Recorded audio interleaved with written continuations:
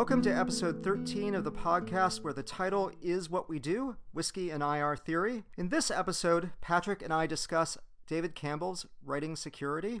We actually recorded this episode way back in August, and it's kind of a sign of the times that we've only been able to edit it in the last few weeks. And you know, I've really got nothing to add to that, so let's get part one started. So I think this is our second attempt to record a podcast about David Campbell's Writing Security. Hopefully it isn't cursed. You want to do the honors, tell us a little bit about this guy whose work we're reading? Sure. So David Campbell has had a really fascinating career. So according to his bio on his website, apparently before he went and did his PhD, he was actually a speechwriter and a press secretary for a senator in Australia. And then he taught IR for 20 years or so in different places in Australia and the U.S., including Johns Hopkins in the United States. And then he was at Newcastle in the United Kingdom. Then he took a few years of being just kind of a visiting professor. Between 2015 and 2020, he was the senior management of the World Press Photo Foundation in Amsterdam, and he was the director of programs and outreach. And nowadays, the only academic affiliation that he has is he is an honorary professor at the School of Political Science and International Studies at the University of Queensland. So this is someone who has had an academic career and an outside of academic career, and he's kind of moved back and forth between those worlds in fascinating ways.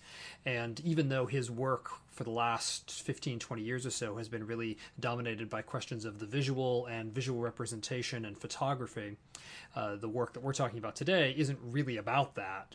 His early academic work was not really about visuality or visual politics as much as it was about identity and a kind of a post-structural approach to thinking about foreign policy. So he's had an interesting career both in terms of his occupational locations and in terms of the intellectual concerns. This is a text-based argument. I don't mean that it's just in book form.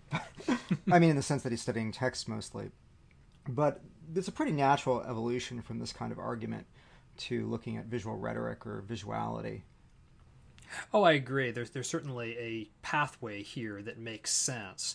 It's interesting, though, to see a scholar whose initial work is, as you say, very textual, very kind of formal, verbal, discursive, moving into doing things that are really not at all verbal discursive, either in terms of the analysis that he's doing or in terms of the kind of publication outlet. So, because he's doing more photography nowadays. So, I mean, that is, I think, the big difference if you talk about the so-called visual turn or aesthetic turn with its visual component that we're seeing in the field right now. People are talking about cartoons or images, but they're doing so in the context of standard IR academic articles. There's that whole imagery and securitization material, for example. And the visual global politics, the edited volume that Roland Bleicher put together. So there's certainly that. And David Campbell is part of that group, although increasingly his production is visual production rather than academic written production. So, right. This is what I was trying to get at, which is the idea that while we've had people move into the visual as an area of analysis and as a source of explanation, as something that they're arguing is driving or constituting international life or international politics, I don't think people have gone so far just completely outside of the kind of medium, right? That is, they've actually done pictures of things. That is photo. So. Yeah. I know what you're saying. I know what I'm trying to say. Damn it. Yeah. Okay. Yeah. Well, like most of our journals haven't caught up with this yet, right? I mean, if people are doing visual politics, it's not like they're doing photo essays. Most people aren't, right? They're writing about visual objects, but they're writing about them, and they're putting them in standard kinds of journals, and they're reproducing them that way. If they really wanted to go and do photo essays, I mean, we almost don't really have the scholarly media to be able to actually like produce and review that, right? So it's really going further down that road, both kind of methodologically and theoretically, I guess. I guess what I would say is that most of what we do that involves visual media, whether it's work on film or work on photographs, work on cartoons, all of that sort of stuff, most of that work treats the visual as an object of analysis, right, of sort of standard textual analysis. It doesn't make its argument through a visual media. There are some people in the field who make documentaries, and that's probably the closest we have to actually doing international relations through a visual or heavily visual media, right? So as you say, if I were to do a photography exhibit on the refugee and I were making my argument that way, that is not common in the field. Let's put it that way. Right. Right. It's not at all common, even though in some ways it might be more theoretically consistent with some of the substantive claims that people make about visuality and representation to actually present what they're doing in a more visual medium. Not very many people do, but I have seen some. Right, there's people who do present work in this way. I think of someone like Sarah Sarma's work, where she does sort of collages, talking a little bit about questions of war and gender identity. But she has the verbal part of the argument, but then she has collages that are also part of this too. And of course, Diderian has done some of those documentary films, as you mentioned. So there are certainly some people, but it's definitely a small margin. One of the things that I think we're all discovering, being in pandemic teaching mode, is that it's expensive, it's very time consuming. Mm-hmm. We're not trained for it, so we're not professionals. Most of us don't have the ability, the time, the inclination, the resources to go out, or the talent to go out and become film directors or photographers or rock band musicians and communicate our ideas through our music. By the way, if you don't know, Patrick is a very skilled amateur photographer. Thank you for saying so. I enjoy it. There's other folks, though, other colleagues of ours. Shout out to our friend Simon Pratt, who some of the stuff that he's been putting up on Facebook during the pandemic, particularly his cat photos, have been absolutely astonishing. Good stuff. Stunning studies of cats. Mm-hmm. Mm-hmm. IR should have room for stunning studies of cats.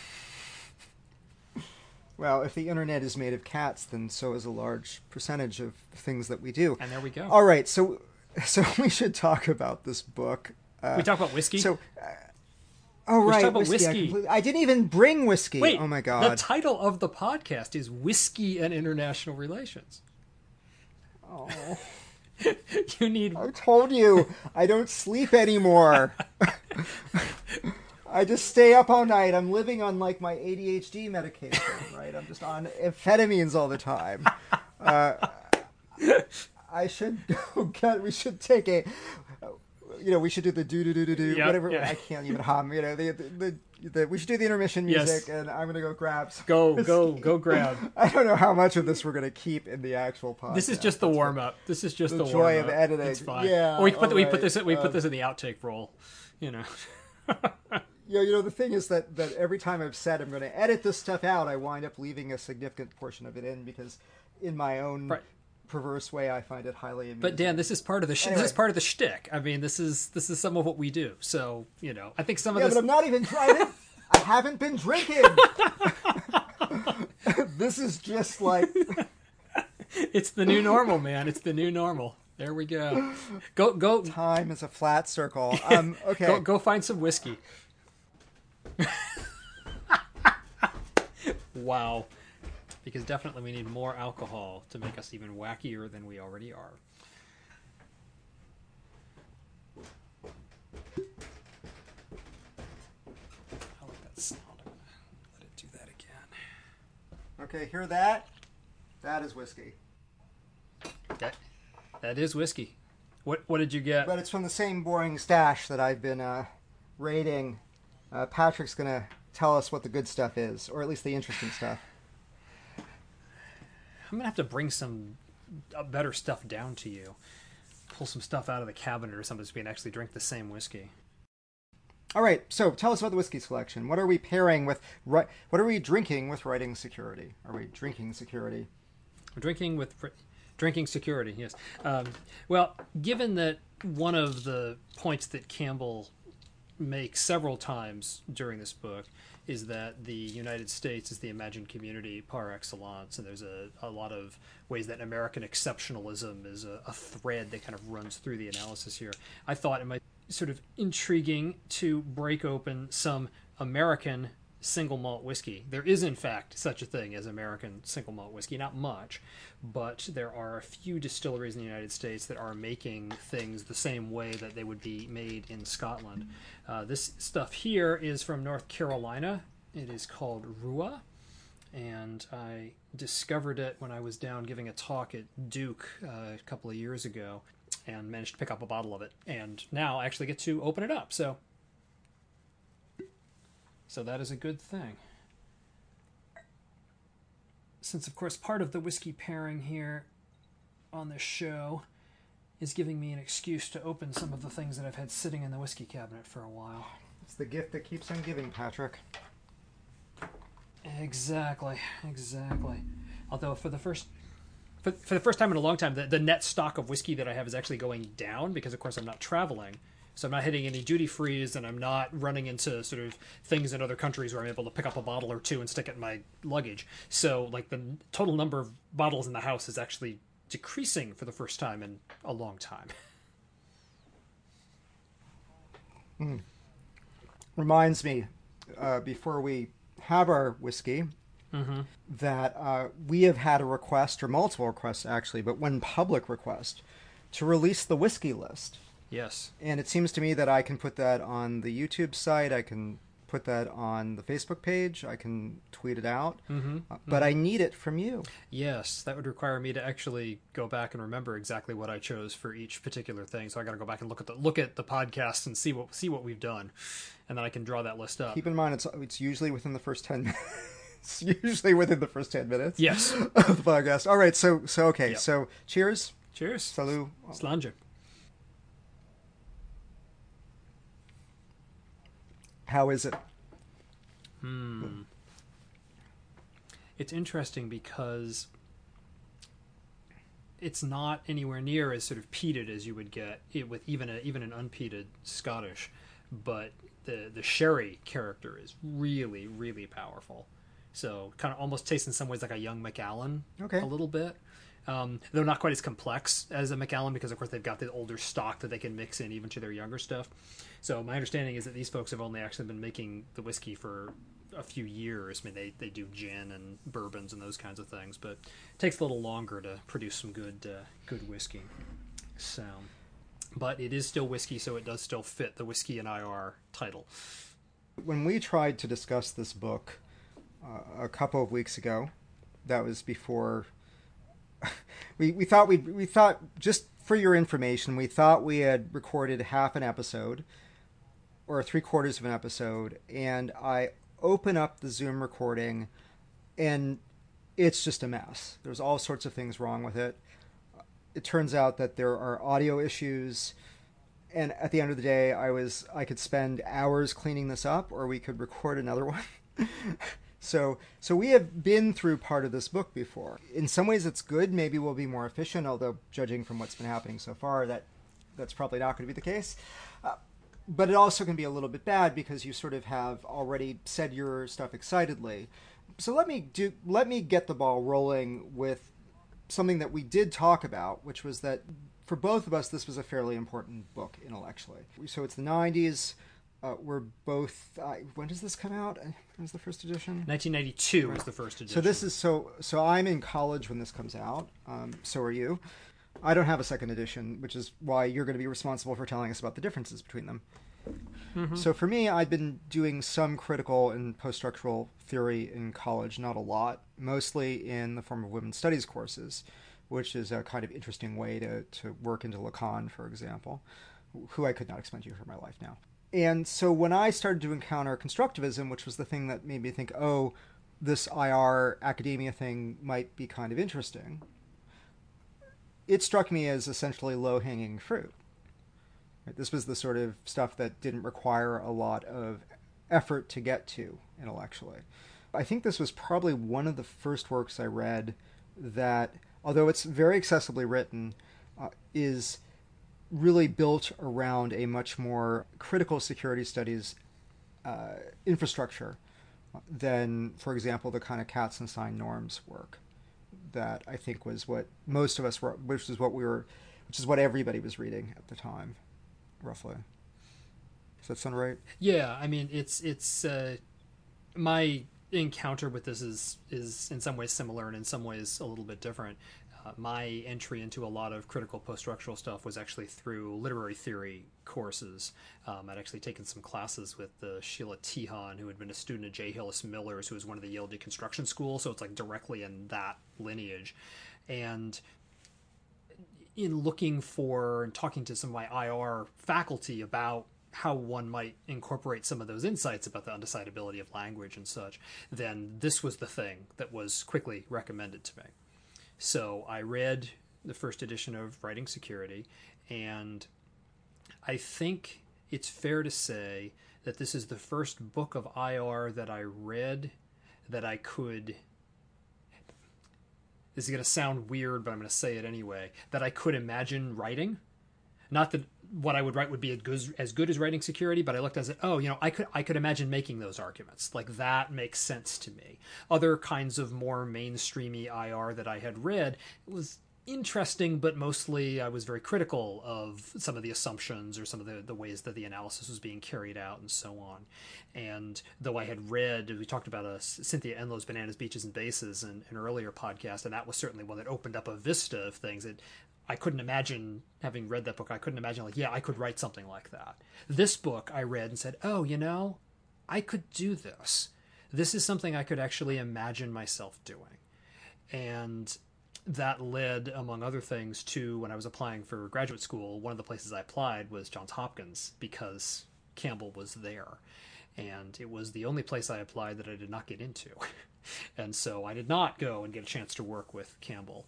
But we did have some nice email contact before then. Basically I wrote him a fan letter. Like you do when you're an undergraduate student, you read a book that you find is really good. And you're like, wow, this is just so awesome. But it was a very important book in that way because it helped solidify for me that, gave me an image of what empirically grounded critical scholarship might look like.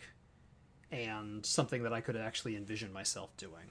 So, and I think that when we were talking about this before, you drew a line, and I think it was an accurate line, between a lot of stuff that goes on in this book and then my dissertation of my first book, in which I'm certainly not doing exactly what Campbell did, but there's a lineage there in terms of taking over some of the intellectual moves. So, well, I think that your book, besides the study of U.S. foreign policy and the way in which you are linking up, just mechanically the way you're linking up questions of identity to U.S. foreign policy, the big thing that sort of connects your work with this work is Campbell's insight, although I think there are people who've made this claim before him, that foreign relations are about demarcation of self and other, and that a lot of what happens in foreign relations is about both problematizing foreign policy as an activity, but also seeing foreign policy as potentially constitutive of national identity rather than just national identity driving foreign policy. I would agree. I think your work is in that idiom. Which is not to say, of course, and I think you said this, but just to amplify it, not to say that David Campbell's the only person who ever said that. He was one of the first that did it in an empirically sustained way, and it's certainly the first one I personally encountered. But then I think of something like Jutta Weldis's work, which does something very similar. But I didn't encounter Jutta Weldis's work until I was already in grad school and sort of well along my own research trajectory, where this book I ran into at a somewhat more perhaps impressionable period of my intellectual formation when I was in undergrad, and then was able to run with it from there. I actually remember writing an essay for a student journal in which I took the film, the Indiana Jones series, the 3 Indiana Jones films, well, at least the first and the third, and argued that what we're seeing there is a kind of demarcation of a particular kind of other, which has implications. So basically doing a kind of Campbellian style analysis here with the 2 levels of foreign policy and foreign policy, which we'll get into a little bit later. But looking at the popular representations of otherness and how that helped to inform official representations of otherness, which I think is certainly one of the many threads that comes out of this. Campbell, in fact, argues that the United States as a political community has really severe perennial problems with fashioning a common identity. I mean, we're this large multi-ethnic federation. The United States has always had a presence of an excluded population within. So his argument, in a sense, is that aggressiveness, assertiveness in U.S. foreign policy is related to this fundamental unease about who we are and the inability to define who we are, which makes us even doubly reliant on foreign relations as the mechanism for sorting out internal identity. Right? That's fair? Yeah, no, I think that's definitely fair, and the phrasing that Campbell uses several times. He talks about he says every national, every sovereign political community is imagined. So using that Benedict Anderson notion of an imagined community, but the United States is like more imagined than most, which is an interesting formulation and somewhat problematic, as I think we'll get into a little bit. But one doesn't necessarily have to accept the claim that the United States is distinctive in this to buy the broader claim, which is that states articulate themselves through these rhetorics of danger, through these demarcations of threatening others, and that in some ways the best threatening other for the sake of showing up your identity is the one that's both already inside and threatening to subvert you from the inside, but also outside. Then you can clamp down all over the place, and you can shore up your boundaries, and you can enforce discipline at home. You can use that as a way of making sure everybody lines up behind the need to defend from the external, and so on and so forth. So the best other of all, the most useful other for this kind of state identity practice is precisely the one that is both inside and outside at the same time. So, because then it's everywhere, then you can justify all kinds of things. And this is why, I mean, to be a little bit reductive about it, Campbell is sort of what happens when you mix a Schmittian project of the type that was increasingly popular in critical theory, precisely because of the idea of the friend-foe distinction, the inside-outside distinction being fairly central to his political theory, and performativity-based arguments. Right? I think is what sort of when you kind of put them together, I think is kind of where you're at. Is that fair? It is. I would agree. I think that in many ways what Campbell, I mean, he doesn't actually say this exactly, but I don't think he would disagree with the formulation, that in some ways foreign policy is the performance of fear.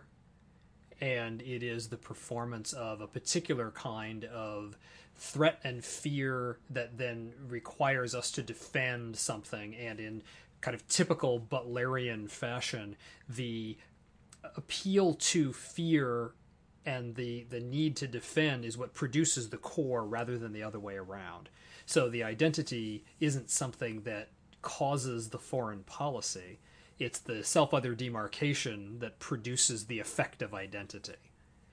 And Campbell suggests that that effect is never fully produced once and for all. It always has to be produced and reproduced, which is, again, the kind of Butlerian resonance of the argument. You never reach a point at which you can stop performing the threat to the nation, because that is perpetual. That kind of instability of the border continues all the time. And part of the genius of this book, empirically, is that he's arguing with the sort of typical historiography of U.S. foreign relations, in which the Cold War is founded on some kind of truce between the major political parties. There's a broad-reaching foreign policy consensus, and this holds everything together. And Campbell argues that that's actually the wrong order. It's not the consensus that drives things. The consensus is produced. The consensus is produced by the continued deployment of these rhetorics of fear and danger. So it's sometimes people misread this book, I think, as a kind of revisionist foreign policy historiography, but that's not really what Campbell is doing. In some ways, his argument is much more radical than the idea that, well, the threat of the Soviet Union was something that was amplified by U.S. business interests for their own needs. Like, his argument is much more fundamental than that, and much more far-reaching than that. It's not that there's any particular doer that is strategically misusing these rhetorics. It's the use of these rhetorics is what's producing the idea of a community that needs to be defended.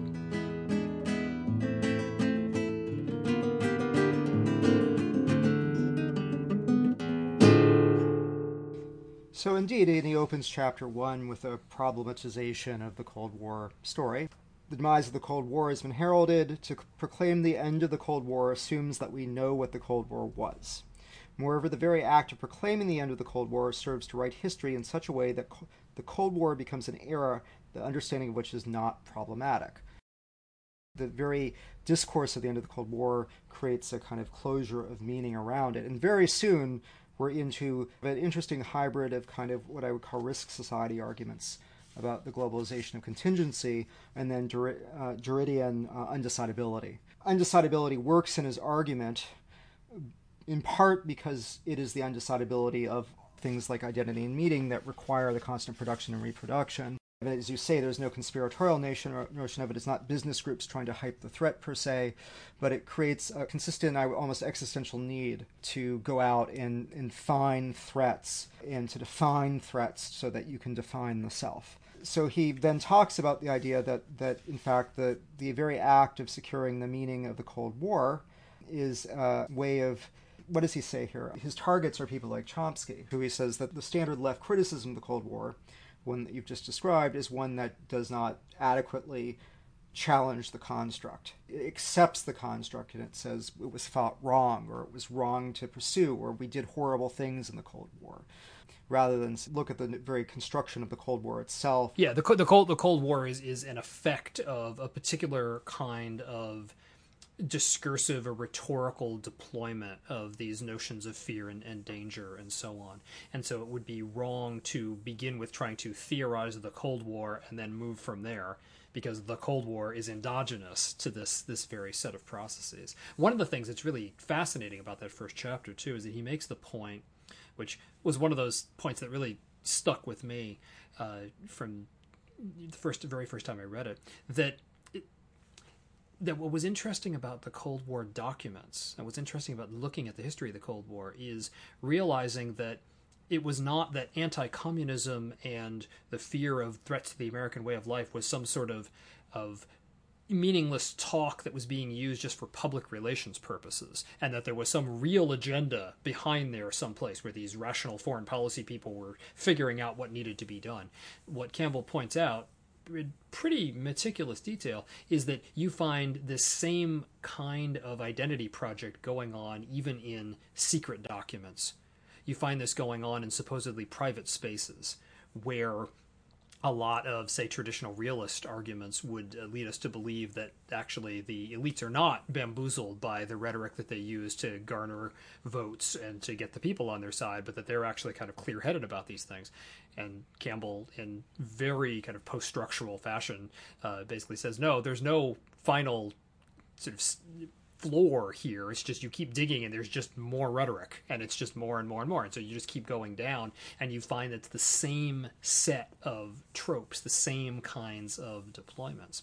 Before we move on to chapter 2, I want to take us back to the introduction. We've already described some of the basics of his argument. As he says at the end of the introduction, the constant articulation of danger through foreign policy is thus not a threat to a state's identity or existence. It is the condition of possibility for that identity. While the objects of concern change over time, the techniques and exclusions by which those objects are constituted as dangers persist. So there are a couple of things going on here that I want to point out. The first is, rereading that kind of struck me how much we take for granted now the idea that foreign policy or security policy can be productive of identity. So I read that sentence down, I'm like, yeah, of course. But that's actually is a really profound inversion of the standard way of understanding security policy. Mm-hmm. The realist way of understanding security policy, and the realists have a very strong hold on, well, they are security studies in this period, more or less, says that the foreign policy is about protecting a essential or already existent or concrete identity, the territory of the state, the regime of the state, the ideology of the state, from external foes. And so it may seem now kind of obvious, or even if you don't agree with it, it's a line of argument that we've gotten used to. But it is a really profound inversion, right, at this point. Mm-hmm. The second thing is that, this is actually, I think, one of the reasons why the argument, even though it's very grounded in some pretty intense post-structuralist argumentation, it is an argument about recurring mechanisms. Right. Right. So there are isomorphisms in the process, in the not even necessarily the process. There are isomorphisms in the mechanisms that are used via foreign relations to secure the self. And that's an interesting move to make. I don't, he rejects epistemic realism at one point, but I think it's why the argument so easily travels beyond a straight up kind of critical style argument of the 80s and 90s, because you don't have to be a post-structuralist, you don't have to be a postmodernist. We were still using that term in the early 90s to describe this bundle of stuff. You don't have to be a reflexivist. Is it reflectivist or reflexivist? I can't remember. To actually see a kind of causal logic here that you can wrap your head around, even if that's not his intention. Right. And even if he explicitly rejects the language of causation, which is interesting. You talk about the rejection of epistemic realism, which he does like as early as page 4, and he says, and it's interesting because the move he makes there on page 4 is pretty typical for critical scholars of this era, to basically contrast epistemic realism with a logic of interpretation that allows various things to play and go out in different directions and eschews any notion of a correct answer and so on and so forth.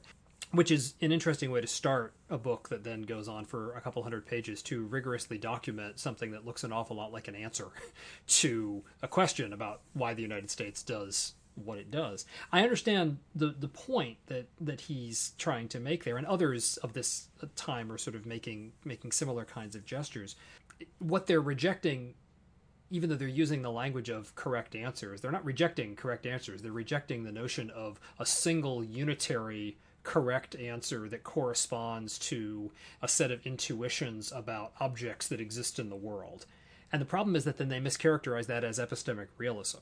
And it's not epistemic realism, because it really isn't about correspondence with things that really exist. It's about reinforcing the received wisdom about the kinds of things that exist, particularly within IR, which up until this point had pretty much naturalized the state and the sovereign state as an actor in a very unreflective way. So even though the terms that they're using are terms that seem much more like philosophy of science kinds of terms, it seems to me that it's the intervention's actually a little bit different. It's not quite as grandiose as that. It's really saying we need to look at these things differently. It's more of an ontological intervention, like we need to conceptualize these objects in different kinds of ways. So that's actually reminding me of how,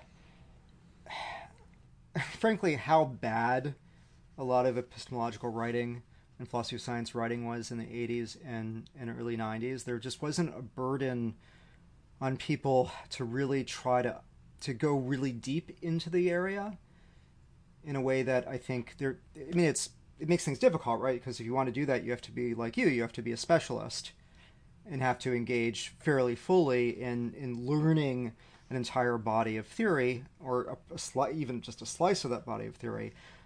But you see a lot of language getting thrown around in the 80s and 90s, even more so than now, where it's just things are slightly off, right? It's fine for him to say epistemic realism is bad in the context of what he's talking about, which is the idea that there is a kind of really real Cold War out there or something like that. But it's not wrong, but it's off. It's too sweeping.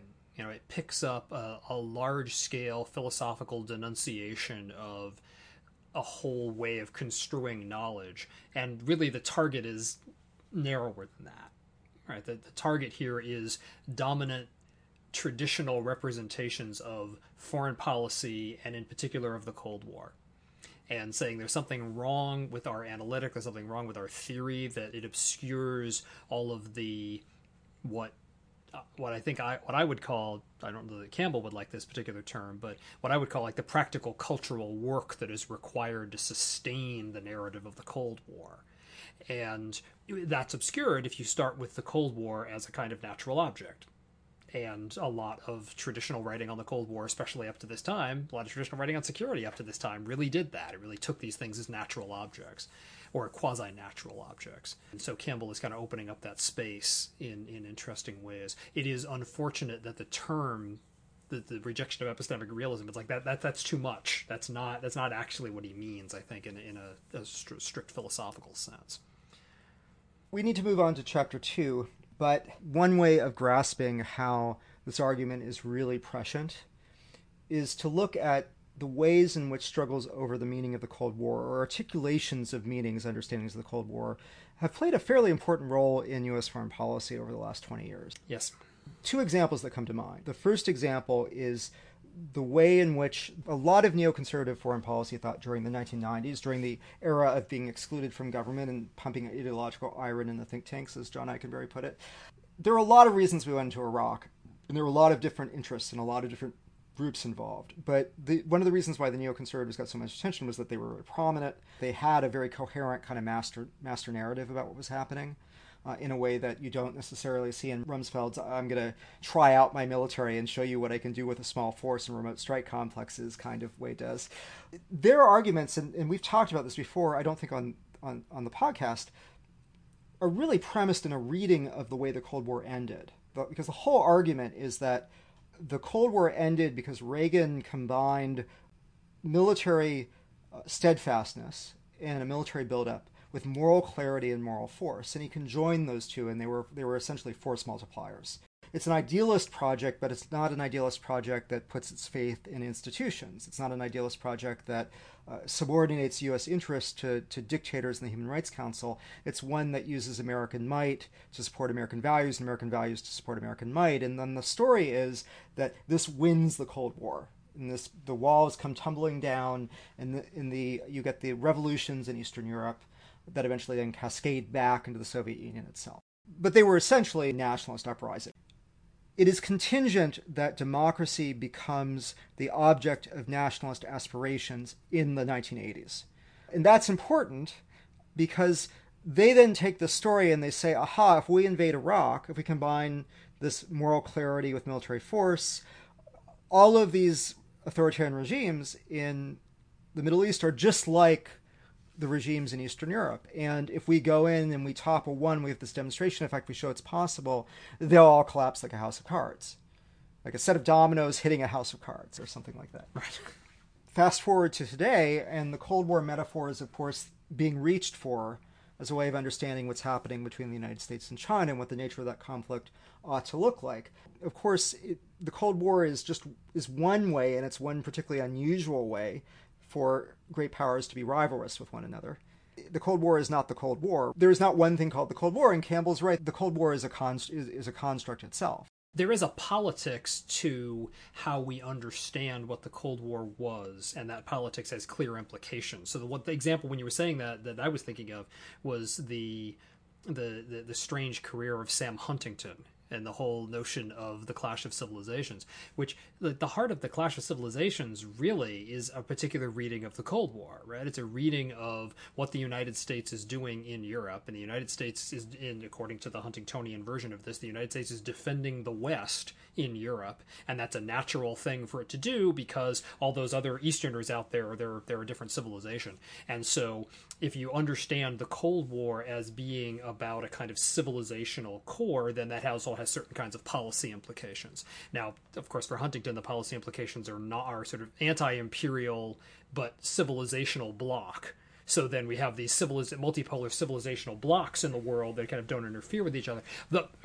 Again, well, where they wind up, where they wind up, right, is a very classic paleoconservative position, right, which is that we ought to focus on keeping our common culture intact, mm-hmm.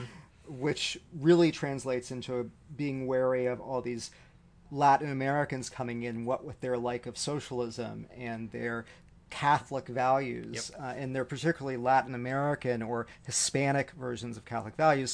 So we want to secure the homeland and purify the homeland in this Campbellian sense, not be involved in these imperial projects which are doomed to fail and which can't succeed anyway because you can't impose your civilization right. on another civilization. The very reason why immigration is a threat to American identity, American democracy, is the same reason why we can't go create democracy in Iraq. Exactly. And what's interesting is that neither of those two readings that we've just given of the Cold War are entirely wrong. Like there's threads in the Cold War documents themselves that kind of point to this, but neither of them are completely correct as like what the Cold War was about.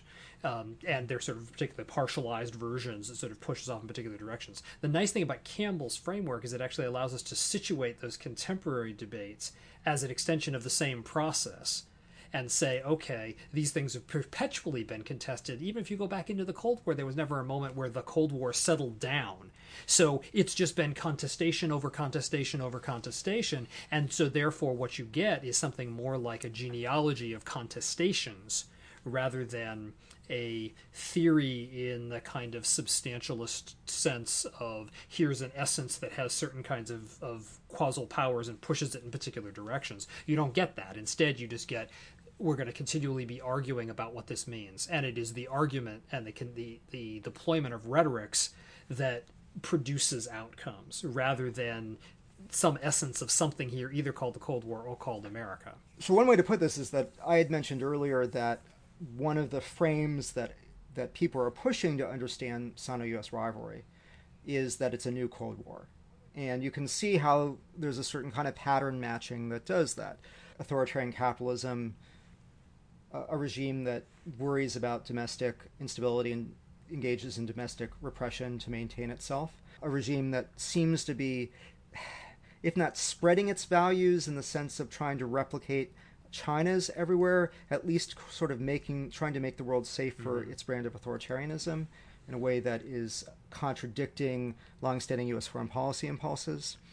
And so you can sort of see how you have the combination of kind of looks like maybe we're heading towards bipolarity, and it looks like we have incipient ideological rivalry that is playing out now in the global South and elsewhere, that you can sort of see how you would take that and say, well, we could, through these pattern matching, we are headed into a new Cold War with China. Now, the point I was originally going to make is that, in a sense, we're just singing that into existence. If we treat conflicts with China as meaning that we are in a Cold War with China, certain logical things would follow from that we would make real upon the world. But the more important thing is not that. The more important thing is that to the extent that if we decide that we are in a Cold War with China, we will be, of course, narrating what the Cold War was.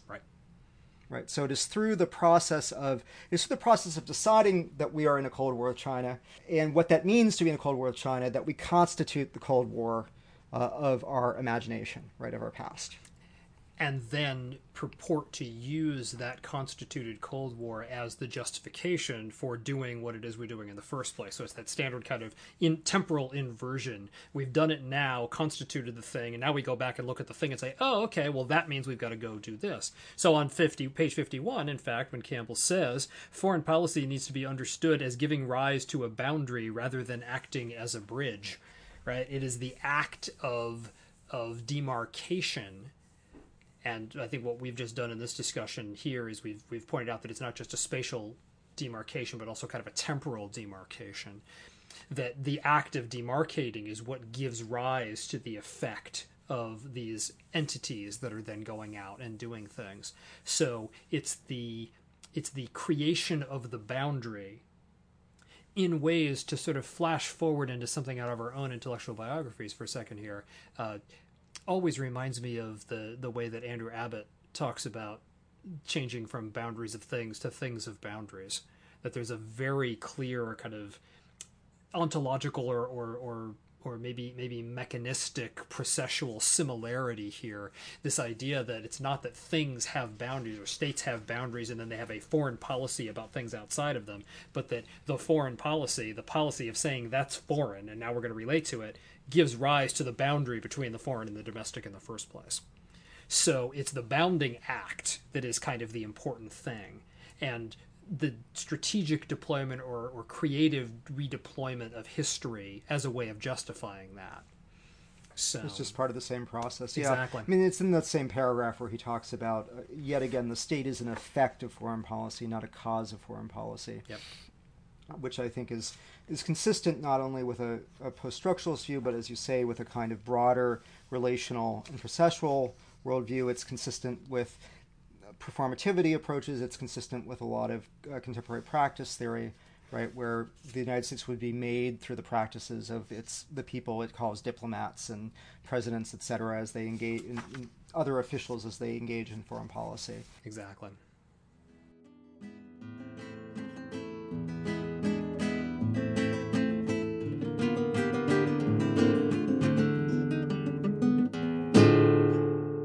Chapter 3 is on foreign policy and identity, and this begins with stuff that is really, I think, your bailiwick, Hobbes and the artificial person. Yes.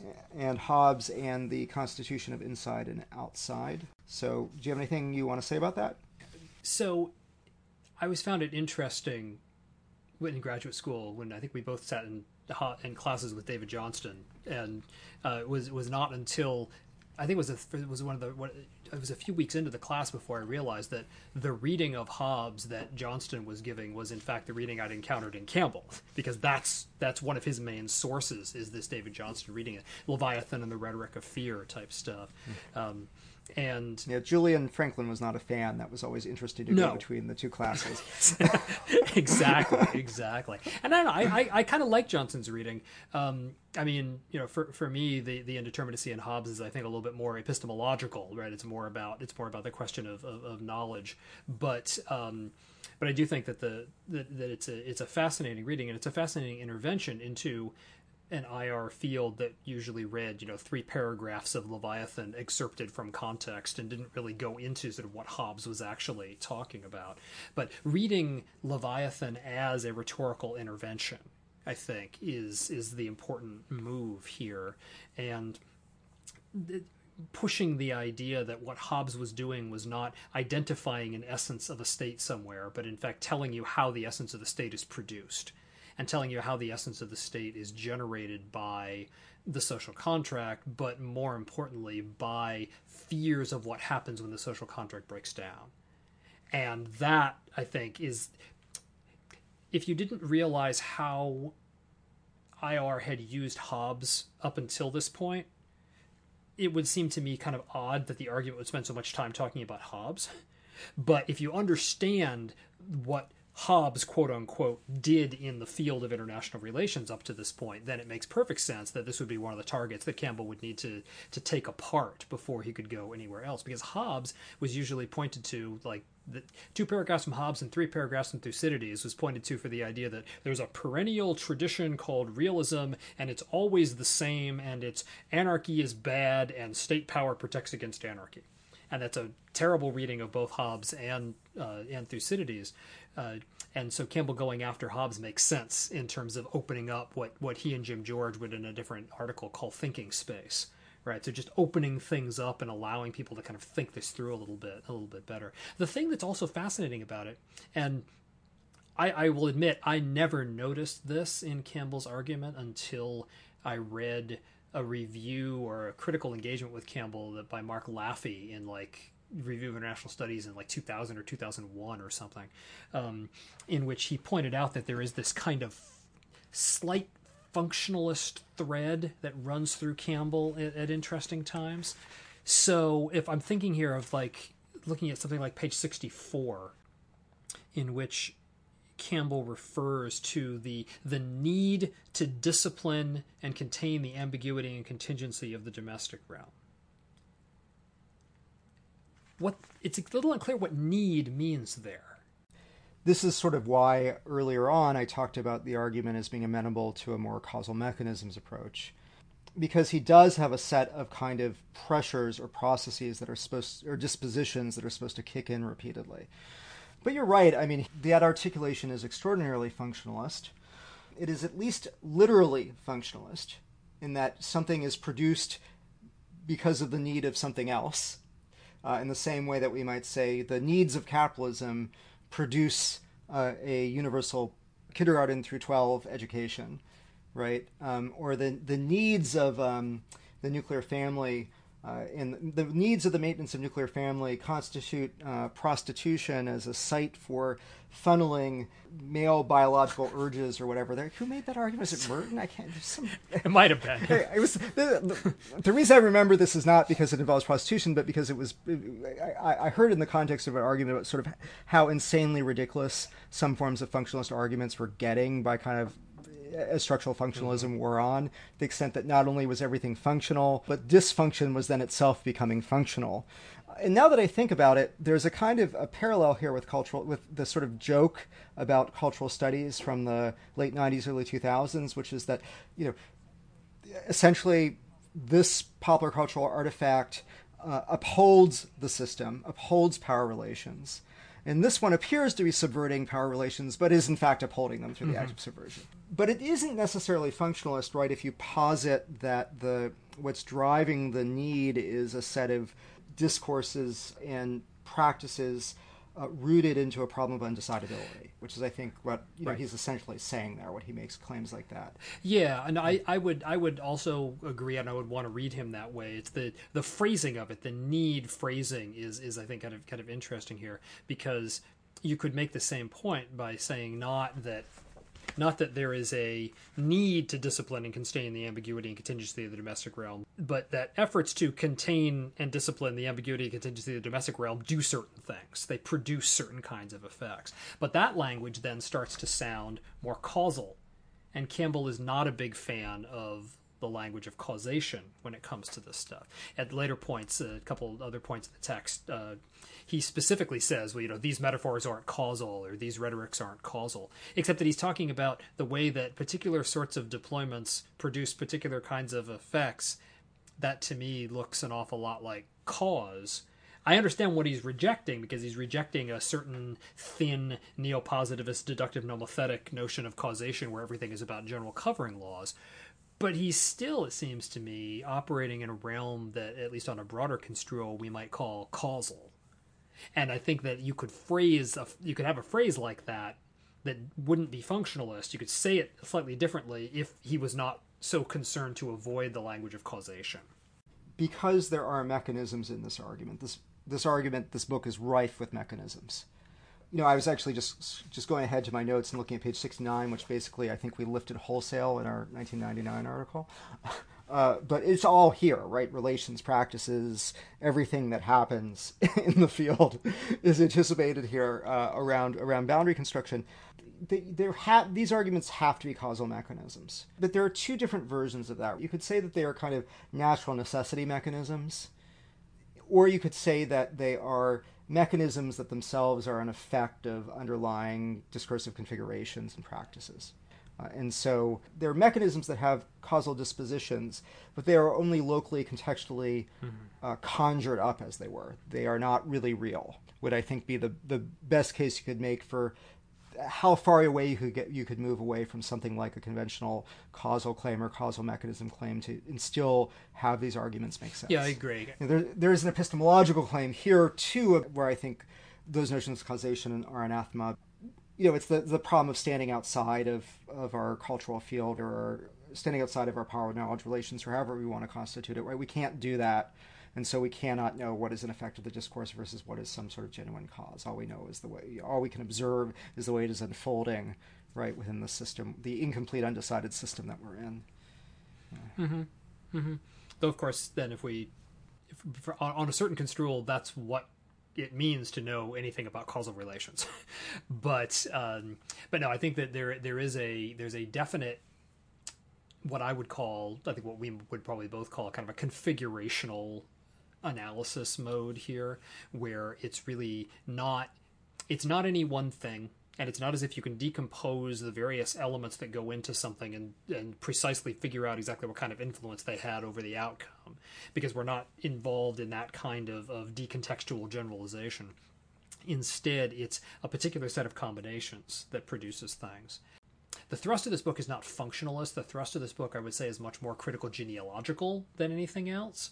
But because of the way that the argument is articulated, and because of the rejection of the language of causation at particular points, it lends plausibility to a much more functionalist reading of what Campbell's up to. So even though I don't actually think he is functionalist at the end of the day, but I think the argument lends itself to that a little bit. Where if he went in a different direction with different notions of causation, I think we could avoid that. The most negative reading I could give it, which would be generous and which I am totally fine with, is that he is making that his functionalist arguments can be read as if functionalist arguments. So it's not that the need is necessarily devoid of reasons or mechanisms. It's just that he's not interrogating them. And the need is itself is a transcendental or existential requirement of the entity to engage in these types of practices. Right? Otherwise, by definition, it would cease to exist. In that sense, yes, it is a functional requirement, but it's a functional requirement that could be disaggregated into a set of linguistic, social theoretic, and even in some ways historically specific mechanisms that help explain why we got where we are today. I will say that I often throw around discourse or practice or performance or, linguistic configuration or field. I often throw those terms around when I'm feeling uncertain about the object of what I'm talking about. Well, it's a stew of relational stuff. And so I just kind of throw this language around because I want to be inclusive. I don't really want to drill down onto anything. But here it's entirely appropriate because he is synthesizing a whole set of arguments that come out of all of these traditions. And when he's not drawing on a conscious tradition, he is replicating those arguments. And so, again, I point to 69, which is where he re-invokes the phrase about foreign policy is not a bridge between pre-existing states. It is not an interaction. It is a transaction in the Dewey and Bentley sense. Then it's, practices that constitute boundaries. The state is the effect of those practices. The practices are not something owned by the state. This is, very kind of familiar language, but it's here in the same context of language about Derrida and language about very much more hardcore linguistic turn, textual-based arguments. Mm-hmm. And so you have to shift back and forth, I think, to talk about this book, because it is very much a kind of intellectual product of accumulation and amalgamation, rather than it doesn't have I am doing X kind of theory at the outset, and now we are in Derrida land, or we're in Foucault land, or we're in Agamben land. In fact, people are invoked for their insights, not for their entire theoretical superstructure, which ironically makes it a lot more accessible. Yeah, no, it's true, because you don't have to actually be an expert on any of these individual theorists to be able to figure out what's going on. And Campbell is also trying a variety of different angles to attack the same basic received wisdom narrative, right? So, Foucault, I think, he's not using Foucault as an orthodox Foucauldian, right? He's using Foucault, which is not to say that his reading of Foucault isn't a particularly good one. What I'm saying is he's trying really hard not to do Foucault studies. I'm using Foucault to do various things. So there's a certain kind of intervention here. And it's the intervention that's the important thing. Yeah. So as opposed to the textual fidelity to whichever sort of theoretical source he happens to be drawing on. Right. Page 70. The practices which impose boundaries and establish meaning through a reading of ambiguity, practices that can be said to operate in non-purposive ways approximated by Bourdieu's understanding of the conductorless orchestration of collective action and improvisation in Foucault's Strategies Without a Known Strategist, usually locate the dangers to man in terms of threats emerging from other domestic societies. So exactly the same thing. There is a concept, a process he's interested in. He is drawing analogies. He's drawing in other people who have made similar claims, but again, this is not quite Foucault's Strategies Without a Knowing Strategist, nor is it quite Bourdieu's conductorless orchestration of collective action. Mm-hmm. We're not really. It's just it's the argument Campbell is making. Right. Exactly. And then this ties back in the conversation we were having about functionalism earlier. Mm-hmm. So. No, exactly.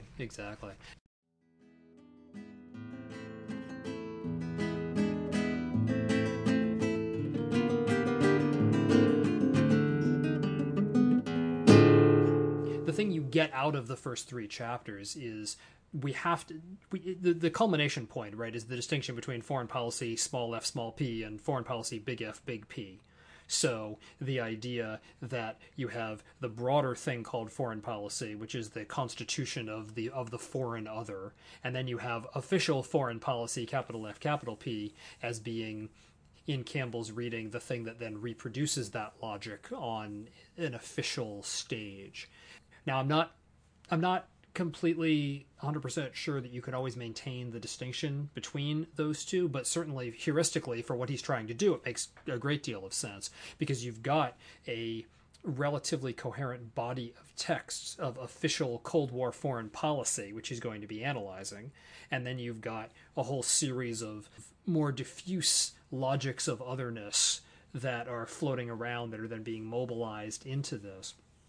One of the things that's also fascinating about this, and I think we talked about this once before, but probably worth hauling back up again, is the door that this book and this analytic opens to the study of popular culture. Because if we take Campbell seriously with this official foreign policy and then broader foreign policy distinction seriously, then the places where the self-other relationship is introduced and mapped and constituted probably aren't in formal documents, and they probably aren't in formal IR classrooms. So where the heck are they? Chances are you're going to find them in elements of popular culture.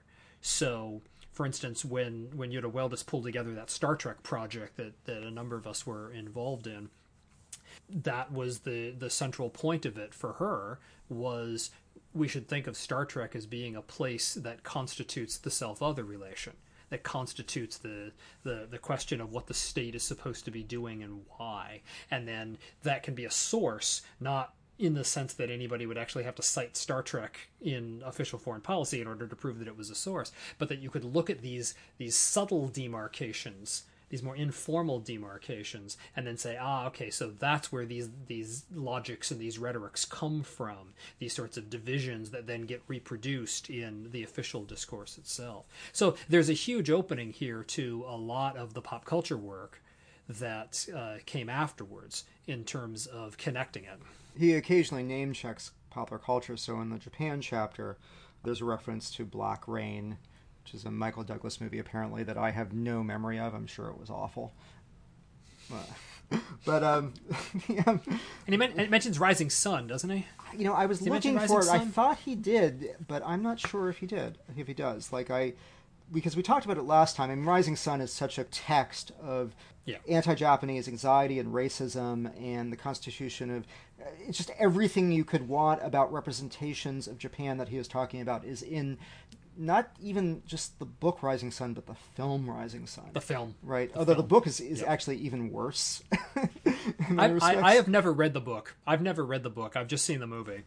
Well, there's a lot of statements in the book where the kind of sensei character is, and this is a very conscious thing in the book, is talking about how the Japanese see things this way or the Japanese see things that way. So you have to have you have to have an index or a cultural codex to unlock the Japanese, to understand how to interact with them and to understand how dangerous they are and how insidious they are, or can be. And that's the Sean Connery character in the film, right? So, yes. But yeah, even if he doesn't mention it, like the analysis of a film like that would be right in line with what Campbell is interested in. So the other turn here, and I think I might be getting overexcited about this and misrepresenting it, but so obviously, as you mentioned earlier, he adopts a reading of Hobbes that says Hobbes is making a political intervention. Hobbes is trying to tell us we should be terrified of what life is like unless we decide this person or this body is sovereign. Let them be sovereign, because otherwise you wind up with the English Civil War. I think I've mentioned, I just did a lecture on sovereign territoriality, and I talked about Baudin, right? It is probably not accidental that all these theorists of sovereignty are emerging in the early modern period during wars of Reformation, and a lot of them are actually the products biographically of these very bloody, awful wars of religion, civil wars, what we now call a civil war of religion. But so we normally think about anarchy and sovereignty as co-constituent. Anarchy is a logical implication of a sovereign state system, because if every state claims exclusive jurisdiction over its own territory, then there can be, by definition, no common governing authority. But his argument here is more that anarchy is a projection of the anxieties of the sovereign about its domestic system. Anarchy is a fearful place primarily because we're channeling all of that stuff that we're afraid of domestically into anarchy, so we can crystallize it as anarchy and then mobilize to defend ourselves against it. in ways that then help to constitute sovereignty itself. But it is Hobbes, right? Because for Hobbes, you have the domestic state of nature, which is really awful, but when you have a bunch of really well-armed sovereigns, the kind of state of nature that obtains is not like the domestic state of nature. It is much more tolerable. This is what Michael Williams will do. It's what Charlie Epstein has done. It's a lot of people. There's a long tradition of trying to take away canonical theorists from the realists, usually by doing deeper readings than are common in the realist employment of them, and this is a good example of that.